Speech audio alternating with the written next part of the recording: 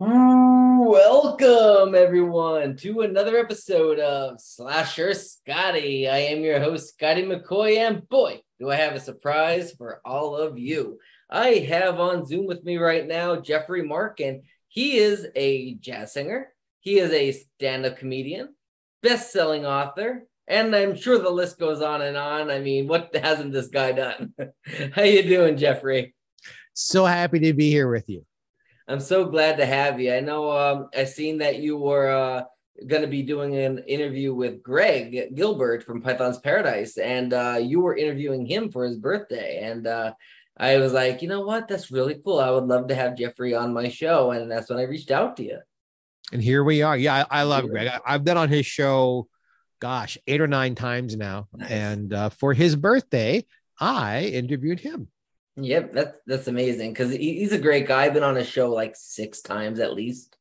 We do it usually every January. I'm on his show, and yeah, he's a great guy. And I mean, he put me in touch with so many people. I put him in touch with some people, and I mean, we became friends for years now. And I mean, I'm glad I met a lot of guests through him, including you. So that's really exciting. You're gonna forgive. I have a little bit of a black eye. Okay. Right here. I didn't want to cover it up with makeup because I wanted to heal. I don't know how I got it. I woke up with it one day, like 3 or 4 days ago, just, what's that? And here we are. Oh yeah, I always get like black and blue somewhere, and I'm like, how did that happen? Like, where did that come from? Well, happily, it's not infected or anything. That's just good. I look like somebody gave me a nice buff in the left eye. Oh, that does it hurt? A little, yeah. Yeah, I don't know how that happened. Yeah, I mean, I get so many mysterious black and blues. It's like, where did they come from? Like, I don't remember bumping that or hitting that anyway. But our friends out there don't care about this. So exactly. Let's talk about something they do care about. Yes, and that is about you. How did you become a jazz singer? How did this all start? Jazz singing in particular, or my career? Your career. Well, gosh, I was a precocious little kid. I was put on the stage when I was 4 at the Gerritsen Beach Day Camp in Brooklyn, New York. And of course, you know, all of the counselors want money from the parents. So they put on these little shows and put their little darlings in the shows, and the parents give them extra money for doing, I guess. Right. And they drew, in those days, a little mustache on my little face and put a beret on me and had me sing Dites-moi from South Pacific. Nice. And once I did it once, I wanted to do it forever. Nice.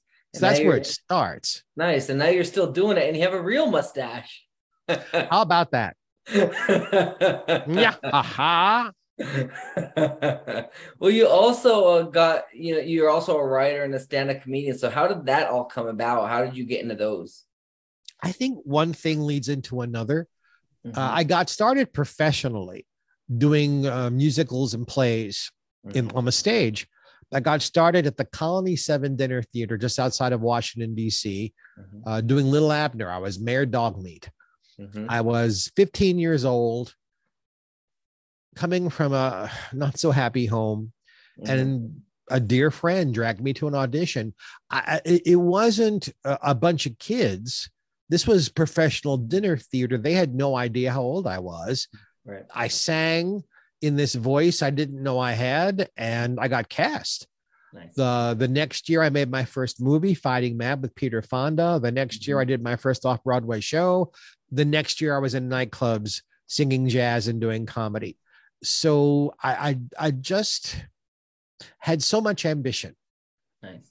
And I was on my own because I was kicked out at 15. Oh, wow. So I had to make a living. I had no one telling me what I couldn't do, and no one telling me that even in show business, oh, you'll never get anywhere. So since no one told me I couldn't, I did. Yeah. It's a long answer to your short question. No, but it's true. Like, I mean, it can go either way. Either people are telling you you're never going to get anywhere and you're going to give up, or people are going to tell you that you're not going to go anywhere and you're going to try to do it. Lucille Ball once told me, if you want to be in show business, all you're going to hear is failure talk from your teachers, from your parents, from your friends, because nobody believes that somebody they know is going to become a star or a success or make a lot of money or become famous in any way. So all you're going to hear is a negative. She said, you have to have faith in yourself. Yeah. Somebody has to get that job, whatever that job is. Yeah. It might as well be you. And that's how I chose to look at it, that I had nothing to lose, everything to gain. And I guess I have talent because it was being recognized almost immediately. Absolutely. Absolutely. And the thing is, like, if you, like, as you know, auditioning, there's the chances of getting a job are slim because there's so many people auditioning, and you're going to get 1,000 no's before you get a yes. But as you mentioned, there's always that somebody has to do that job. And if it's not going to be you, who's to say the next one's not going to be you? There's always that opportunity, there's hundreds of roles out there. And if that means now with the independent industry really becoming big, that's where people can also shine as well if they need to. You don't have to go but it was the same thing about, you asked how I went from one to another. Yeah. Nobody told me that at 17, I couldn't put my own nightclub act together. Nobody told me you can't do jazz singing and stand-up comedy in the same act. So I did it. I did both at the same time because nobody said I couldn't. Yeah. I was never afraid of knocking on a door. I was never afraid of saying, here I am. How about me? And I'm the luckiest son of a gun on the planet. In that, more often than not, when I say I'm here, they say, great, come in. Right. Of course, I don't get everything I go after. Exactly. I don't get, but every book I have sent to a publisher eventually has gotten published. Yep. And I think with acting roles, the same percentages everybody else has. Yeah. That's probably why I do more singing and comedy and writing than acting, because I don't have to wait for somebody else to cast me. I can get into the project, and I'm sitting here at my desk right now. My desk is full. I've got 3 books I'm working on, a record album I'm going to be producing and performing in. I have a pilot script for a television series I'm working on. My next little tour of singing is going to be, and then shows like yours I'm on all the time. I'm on today alone as we are talking. I'll be speaking with you. I'll be speaking with somebody else later today. I'm recording 2 shows of my own. Jeffrey Mark Plays Ella, and I have 2 auditions I have to record all today. So how lucky am I that I get to do all of that? Yeah, absolutely. So as you mentioned, you didn't have anybody to tell you no. And you also mentioned that, you because of that reason, you got into it. So if there's somebody out there that is looking to be a stand-up comedian or to be a writer or an actor or get into show business, and they don't know where to start, or they need advice to get their foot in the door, what would that advice be? Start right where you are, wherever you happen to live. Any part of, I don't know how far your show reaches, any part of North America or anywhere on this planet you happen to be where you're watching this, wherever you are, there's usually some sort of community theater. Nearby where you are, there is probably some sort of a nightclub that does comedy or does music. Figure out what you do best. Figure out where your talent really is. That's the first problem. I think every human being on the planet has a talent. Yeah. I think God gives everybody stuff. Now, it may be a talent for cooking, or it may be a talent for repairing cars or hitting baseballs or looking great naked, but you have some sort of talent. Yeah. And the first thing to do is, embrace that. I got this. Lucky me, and be grateful for it. and then do something with it. But if we're talking about the performing arts particularly, figure out what your talent is telling you to do. And I know that, Jeff, how do you do that? Get together with a pianist, spend a little money, hire somebody for 90 minutes, and just have them play songs and sing and see where your voice lies and what notes sound good to you. What kind of music is calling you? If you're a comedian, start writing jokes. Go watch all. We are so fortunate these days to have so many sources of news and opinions. Yeah. Well, spend a day looking at all that stuff, and then what makes you laugh? One of the I Love Lucy writers said, think crooked. Take something that's straight at you and tilt it and make fun of it. Yeah. And if it makes you laugh, it'll probably make other people laugh. Yeah. And then you have to figure out, that's the writing part. The performing part is everybody has to have a comedy point of view, a comedic point of view. Who are you on stage? You can't just be you. There has to be a character. There has to be something you've come up with that makes you stand out from the crowd. Yeah. In other words, if you're telling jokes that just anybody could tell, nobody's going to care about you.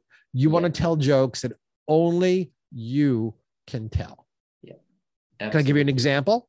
Go ahead. Absolutely. So when I was getting started in stand-up, I did my first cabaret show.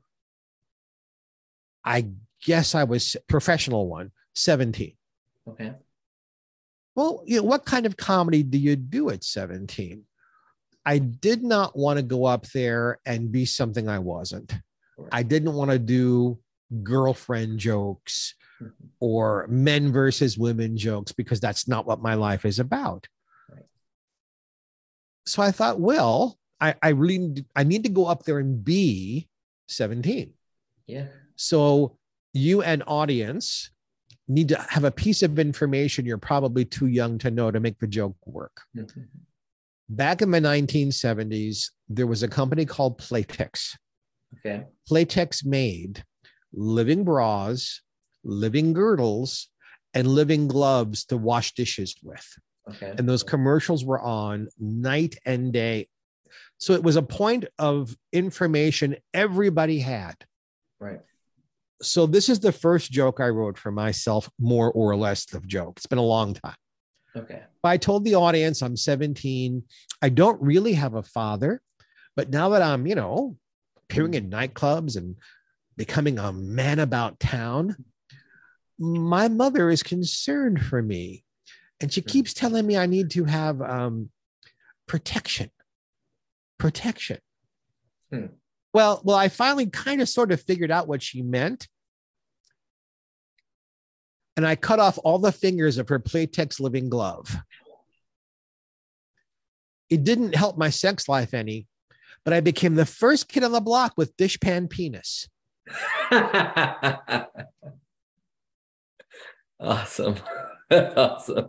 See, people thought the joke was over at cutting off the fingers, and I get a little laugh.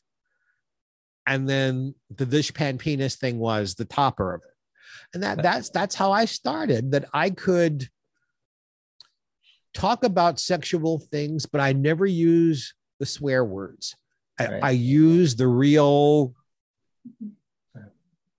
grown-up words that we use when we're discussing these kinds of things. And then eventually, I hope I'm not offending anyone out there, but I'm gay, and I saw no reason not to be on stage. I didn't want to be a professional homosexual. Right. I wanted to have a comedic point of view. Mm-hmm. I might have been the first openly gay male stand-up guy. No. Not entirely sure. There's a few of us who think we were first, and there's no way of telling. Yeah. But I started doing stand-up in 1977. Yeah. And I don't know that anyone precedes that as far as that, as a teenager. Mm-hmm. There are several of us. Eddie Murphy was one also, who got started as teenagers. Yeah. And you gotta have courage, and you gotta have just burning ambition, because your competition is huge. Absolutely. I just burned better than others. Yeah, absolutely. And I mean, I've gotten a lot of, just even from my show alone, from a lot of people, praise, not using my sexuality as a forefront to bring the podcast to live and use that as a jumping board. So doing that is like, it's respectable. You know what I mean? Like, if you see, like, for example, Kevin James, he does the fat jokes all the time because he's fat. And it's like, okay, that's fine and dandy, and they are funny, but when do they become too much? Because you know what I mean? Like, kind of get out of your box a little bit too. And you know what I mean? Like, what do you recommend about getting out of your box? Like, how do you recommend that? And if so, how do people do that comfortably? There's nothing wrong with having an image. Right. My image has become, through the years, all of the sparkly sequin, sparkly stuff. Right. And I didn't put on any jewelry for this, but usually I have stuff on. Right. Now, if I wasn't, as we used to say, on the air with you right now, I wouldn't be wearing this stuff. This is my Jeffrey Mark drag.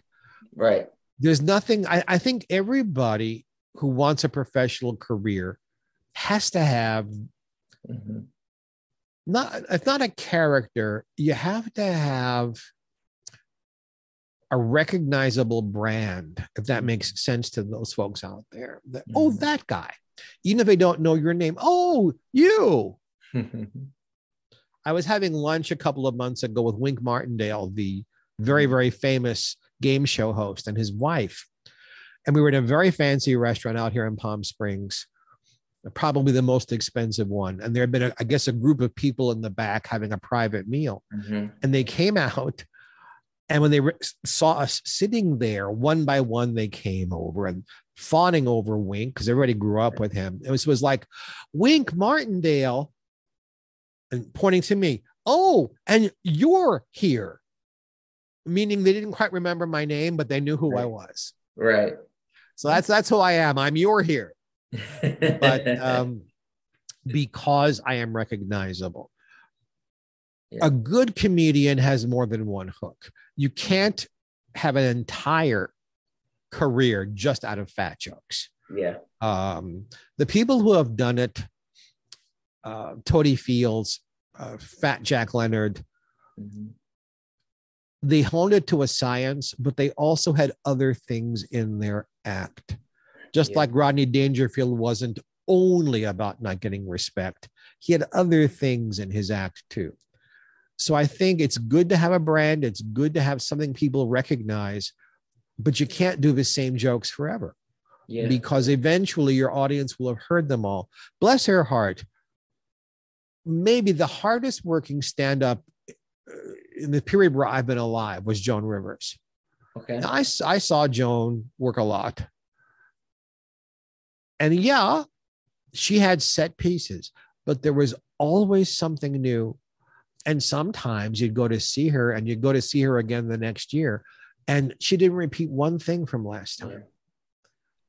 Ella Fitzgerald is a jazz singer. She wouldn't have an act. She would sing whatever she felt like singing that evening. And to that end, she had over 300 arrangements in her book ready for her to pull from to do what she felt that evening. Right. I admire that. And I do the same thing. I don't have one set of songs when I sing. I do what I feel like doing out of what I have. Yeah. So you cannot be a one-trick pony. Yeah. Exactly. And last long. Now, a 5-year career, you can have one set of stuff, sing one set of songs, do one set of very good jokes, or get on a sitcom and be a character actor for 5 years. Yeah. But if you want a long career, you have to be versatile. I mean, I sing, I used to dance. I don't dance. Don't ask me. I used to dance, but I did plays. I did music. You know, people make fun when I say I wear many hats in show business. I'm a talk show host. I'm a radio host. Because if one isn't paying, the other one will. Or if I get bored with one, I won't be bored with the other. Even my coffee, I use different brands. I don't want to be bored in my life. And I never, ever want to bore anybody else. And I said that with my eyes as wide apart as I can with a black eye. Well, that's the thing. Like, I mean, we get one life. We get one chance at this journey we call life. Make it as fabulous, make it as fun, and make it as interesting as you can. Like, so, for instance, where did you come up with Slasher, Scotty? So, and that's actually a beautiful question. You might know the answer to this, but I started it because I am a big 80s horror movie fan, Friday the 13th, Halloween, all that. And I wanted to just interview them people. That was it. I just wanted to interview the Friday the 13th, Halloween, people that I watched growing up. And that was it. And I started I have held Chucky in my hands. Yeah, right? So, seriously. Yeah. I mean, that's what I wanted to do, like just interview those people. And I started with, when I had my first interview with Greg Gilbert, I got the idea of interviewing people through him when he interviewed me. And then I just wanted to interview these people that I grew up watching. And I thought to myself, you know what? It's great interviewing them people, but I'm going to interview them people. I'm going to get as many as I possibly can. And then I'm either going to have to re-interview them or not interview anybody else at all, because eventually I'm going to run out. Either they're not going to want to do the interview. I'm going to already have interviewed them and be, talking about a lot of the same stuff, or they passed away because the movies were in the 80s and a lot of them are older. So eventually I'm going to run out of people. So I'm like, I need to expand. So I went into other horror movies. Then I went into soap operas like Days of Our Lives and professional wrestlers, because I'm a wrestling fan. And I went into musicians and authors. I have several friends from Days of Our Lives, and several friends who were professional wrestlers back in the olden days. Because I'm from New York originally. Well, this is a topic you probably weren't expecting. The professional wrestlers, when they hit New York, went to the same gym the gay porn performers did. Oh, wow. I didn't know that. So I used to hang out at that gym. Nice. And I got to be friendly with both sets of people. The wrestlers were so happy to have somebody who didn't expect them to be their public persona, because they're actors, basically, who are in good shape, who are athletes, but sports entertainers, basically. They're more like dancers than they are athletes. Yeah. And the gay porn guys were happy to have someone who wanted to talk with them, have dinner with them. Yeah. So, and then some of them were the same people. Some of the wrestlers actually did gay porn. And I got jiggy with a couple of them, but more importantly, I got to know them as people. But and then I've got one very close friend, Wesley Yore from Days of Our Lives, who played Michael Horton on that show for many years. Interviewing is an art, and so is being a guest. Yeah. I must do, I don't think I'm exaggerating, 100 of these shows a year, more or less. Yeah. So it's been thousands through the years. Yeah. Sometimes you get hosts who have done some homework. They know who you are. They know what you've done. And they try to ask not just intelligent questions, but interesting questions. Yeah. And then you're on shows with people who have read what my publicist has given them as a press release. That's all they know. Yeah. That's all the work they've done. And that's usually when I take over. I let them ask a question. So what's it like being Jeffrey Mark? I go, oh, here we go. And I just very subtly take over the show and don't let them speak again until the show is over. Right. I ask myself the questions. I give them the answers. I make them laugh because I always want to entertain. See, I'm happy to be with you, you handsome devil, but I am concerned with the folks watching us. Yes. And those are the people I want to entertain you and maybe give you some good information and let you know a little bit about who I am. But So it's an art both ways. And then there are Yeah. people, when I have been the host, you ask them a question and it's like they didn't hear you. They've got stock answers. And that's all they're going to talk about. Yeah, absolutely. Ethel Merman was like that.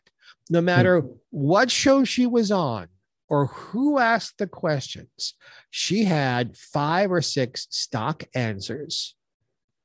And they were word for word, like she had learned a script. Wow. Rarely was she spontaneous in giving people real answers. Yeah. It's really crazy. I had Teo Pendulis and Andre Tony DeMera from Days of Our Lives. I had him on my show a couple of weeks ago or so. And he was a great guest. And he even gave me storylines that he did. Because I mean, I've been watching Days since 95, but he's been on, for a long while. And he mentioned storylines that I didn't remember because, like, a huge history of what he's done. And I'm like, wow, I forgot about that storyline. I totally forgot about that. Yeah. It's a shame what's happening to Days of Our Lives. It is. It's for those of you who don't know, Days of Our Lives is a soap opera that's been on NBC daytime television since 1965. Mm-hmm. And it is going off of NBC and on to Peacock. Yep. My idea for Days, because it is so convoluted. Oh gosh. So we're gonna geek out now for about 2 minutes, guys. So let us geek out. If you don't like Days, I promise we're gonna change the subject. If you like Days, geek out with us. Right. So the original Days of Our Lives was about Dr. Horton and his wife, their children and grandchildren. That's all Days was about. Yeah. When it expanded to an hour, they brought in another family, the Brady family, to give them more characters to fill an hour. Yep. Well, what Days has always done is so-and-so is a child. Then about 6 months later, they're a teenager. Then about a year later, they're 17. Yep. And they start having romances and making babies. Yeah, and just so everybody knows, that is called SORAS, Soap Opera Rapid Aging Syndrome, or something like that. So what happened is Frances, the woman who played the matriarch, Alice, before she passed away, was a great grandmother on the show, if you were catching this stuff. And today, young fans who have only been watching the last 5 or 10 years, they don't even know who the Hortons really are or why the Bradys are involved with the Hortons.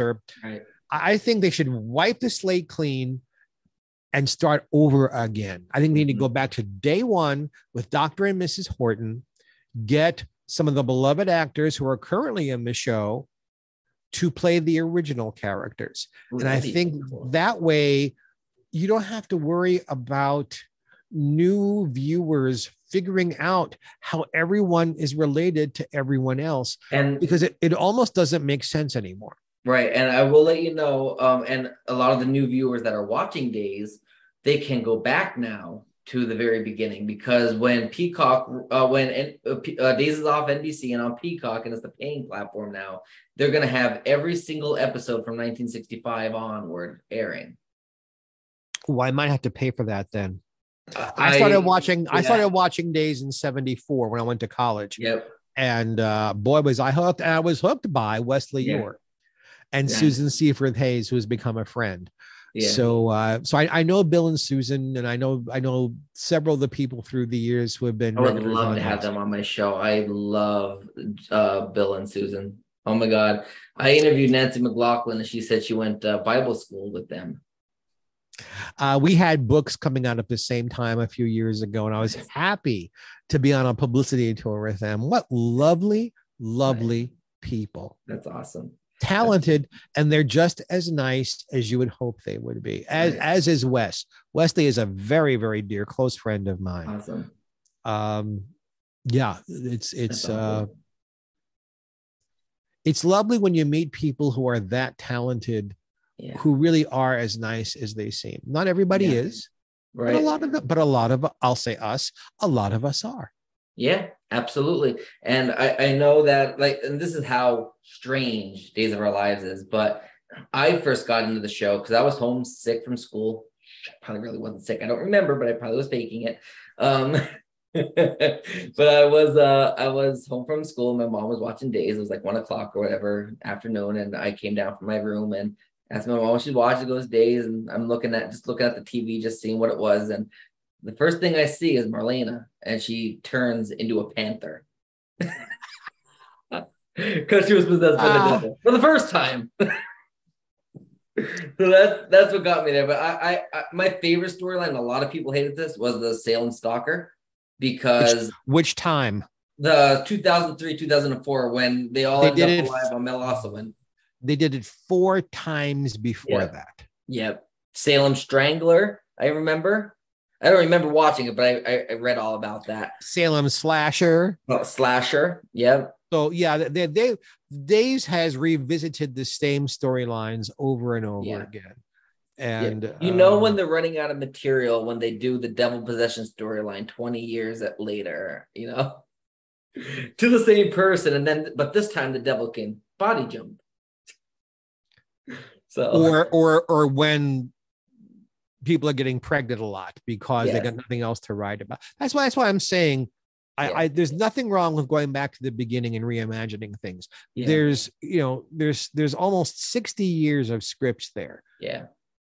They don't have to keep coming up with brand new things. Right. They can go back and anyway, that's not going to happen, obviously, but that's my wish for Days, because I believe Days was the best soap opera ever. Yeah. And the only one that I cared enough about to watch, I haven't seen it in years. And every once in a while, I'll look at it and I'll recognize a character or two. And then I'm trying to figure out who are all these young people, right. whose child or grandchild or great grandchild or great grandchild. Right. Yeah, but if you do have Xfinity, Comcast, Peacock is free, so you can check if you are a Days fan and don't remember all the past storylines, or you would like to revisit a past storyline. They will be available on, and Xfinity Comcast does pay include the paid package. The version with ads, not with the one without. But yeah, you can check that out. Okay, enough. They should. Sony should give us money for this, because exactly right. We're giving them this huge commercial and we're getting nothing out of it. So right. So do you write your own music though for being a jazz when you do your jazz songs? You don't write your own? I will occasionally write lyrics. I've written some songs where I've written the lyrics. Mm-hmm. I don't write melodies. I've never tried to, let's put it that way. Okay. So since I've never tried to, that tells me my talent is not calling me to do that. Okay. I sing what Ella Fitzgerald named the Great American Songbook. Okay. Ella Fitzgerald absolutely the greatest jazz singer who ever lived. Mm-hmm. And her manager, Norman Granz, felt she wasn't getting her due. She was very well known, but she was well known for A Tisket a Tasket and for scat singing. She hadn't had big hits with great songs. Okay. So he eventually bought her contract away from Decca. Decca Records had been her record label for 20 years. Okay. And got the idea to have her sing, and the album was called Ella Fitzgerald Sings the Cole Porter Songbook. Okay. In those days, a 2 LP set. Okay. Well, it changed her entire career and her entire life, because she served the songs well. Mm-hmm. She didn't take them and just use them as a vehicle for jazz singing. She took her talent and infused it with the songs. Yeah. Well, then it was Ella sings the Rodgers and Hart songbook, and Ella sings the Duke Ellington songbook, and the Irving Berlin, and the Harold Arlen, and her last one was the Antonio Carlos Jobim songbook in the late 70s. So this entire concept that my friend Michael Feinstein has of the Great American Songbook really it started with Ella. And that's what I do. I go back and I do those songs that speak to my talent, that speak to my heart. And hopefully you guys out there like them. Absolutely. And I, as we mentioned, you also have books out. So, what books do you have out? What are they about, and where can they be bought? Well, buy them from me. I'll make more money that way. I have two books I've written about Ella Fitzgerald. Nice. The latest one was just, Ella. Mm-hmm. I've written Ethel Merman, the biggest star on Broadway. Okay. Now, you guys out there who like show business insider stories, that one, just the story about her 48-hour marriage to Ernest Borgnine is worth the price of the book. Wow. Wow.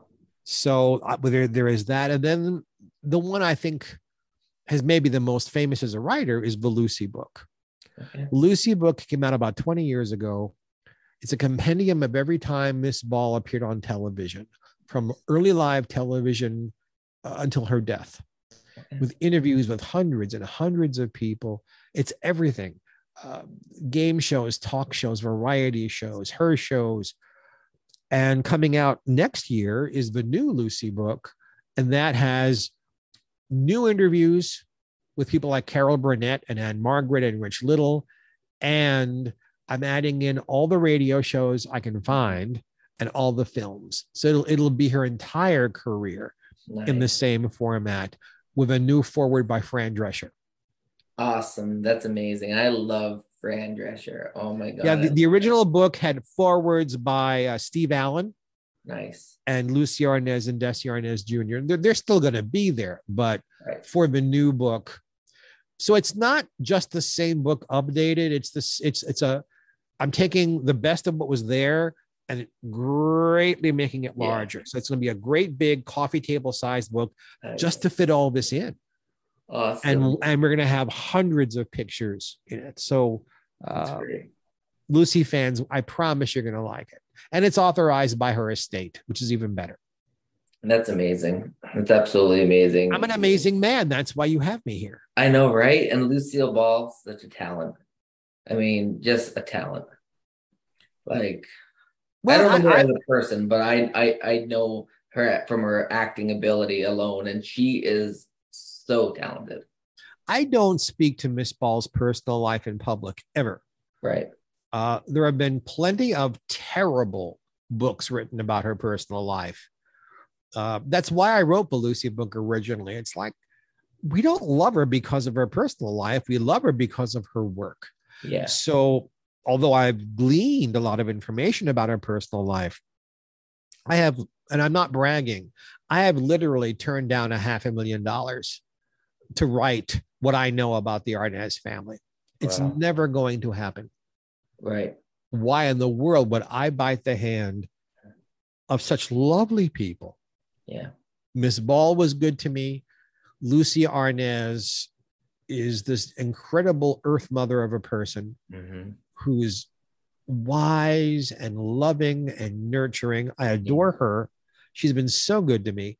Desi Jr. has been so good to me. The children, their children have been so good to me. Yeah. Why in the world would I want to do anything that would harm them? Right. And if you could, and if anybody watching this can prove to me that you can find one person that doesn't have some type of history in their personal life, I'll take out a loan of $1 million and give it to you because you can't find it. Scotty, when I do live shows, I do Q&A also. Inevitably, I'm asked about her. Is it really true? Blah, blah, blah, blah, blah, blah, blah. Well, the first thing I ask is, why do you need to know that? Right. Absolutely. And the answer I give, and I'll keep giving it till I stop asking, go into your neighborhood, knock on any door, immediately inject them with truth serum, sit them down and ask them about their romantic, sexual, and family history. And you're going to get the same stories you would hear about these people, except there won't be as many famous names involved. Yeah. I think the only part of recounting the whole Ball Arnaz family where it's really interesting is the Arnaz family's escape from Cuba with the Batista Revolution. It's a fascinating story of loss and overcoming incredible odds to not only just survive, but here is somebody who I call him the Prince of Cuba. He was really being groomed to be the next big guy there, who ends up living in a warehouse with rats in Miami, and from there ends up being one of the most famous human beings on the planet, the executive producer and co-star of one of the most famous television shows ever, and the owner of the biggest movie studio in the world. Wow. That trajectory fascinates me. Yeah. But who any of these people slept with, or what their personal problems were, or why they would argue or not, I don't care. Right. And that's why, like, when you were talking about Lucille Ball, the thought of asking about her personal life never came to my mind to ask, because it's not my business. It's not the viewer's business. It's literally, it's nobody's business. Like, everybody either makes mistakes, or they have a past, or they have a personal life. And what they do in their personal life is their own private business. I know I'm asked about my sex life publicly. And some of it I've chosen. People know that I had a partner named Joel Kabik, and that we never lived together, but we were together since I was 13. They know he died 3 years ago. I've let it be known that I had a little bit of a, I don't know what you'd call it, with Freddie Mercury, that we spent some lovely time together alone. There are other famous people I have spent some lovely time with you're not going to hear about, because they have children, or they had wives, or it's none of your business. Exactly. But like, what I enjoy doing in bed is no one's business. It's like, people ask, I've been asked that. It's like, why? Do you want to have a date with me? Is that why you're asking? If you do, ask me out to dinner and you'll get the answer. If you're asking because you're nosy, bye. Yeah. Don't let the door hit you on the ass on the way out. I completely agree with you. So the last question I do got for you. No, not the last question. I know, right? I had so much fun during this interview, though, and I did learn so much. Well, let it go a little long. Hey, don't you guys want this? Yeah, they're all telling me they want this to go longer. Absolutely. Do you have anything at all that you would like to promote to the listening viewing audience? Do you have social media accounts, websites, any appearances coming up, any performances you have coming up, any books,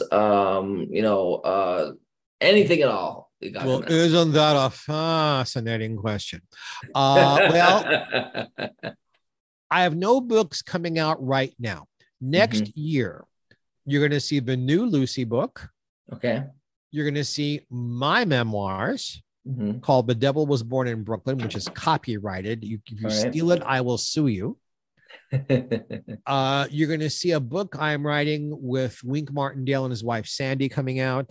Nice. You're going to see Jeffrey Marx Sings the Ella Fitzgerald Songbook, a CD coming out. That's next year. This year, I would love for you to tune in every week to Jeffrey Mark Plays Ella.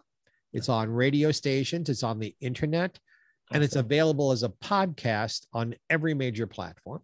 Awesome. So that's what's happening in the moment.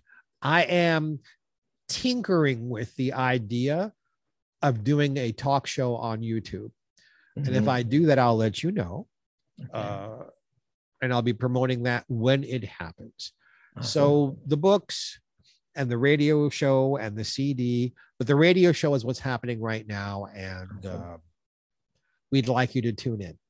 Absolutely. And definitely let me know when you have that talk show on YouTube as well. I'll definitely be a listener on that, because I love hearing you talk. And I think you having a talk show alone would be so amazing. I think you bring so many different topics and categories and themes to that, and so many interesting perspectives about each topic that you were to talk about. And I mean, I think it's amazing. You are a wise guy, and you are a very talented, interesting guy. And I really like talking to you. And I definitely want to do this interview again as well. I'm a lucky guy. If you'll allow me a couple of extra minutes. Yeah, absolutely. Take the time you need.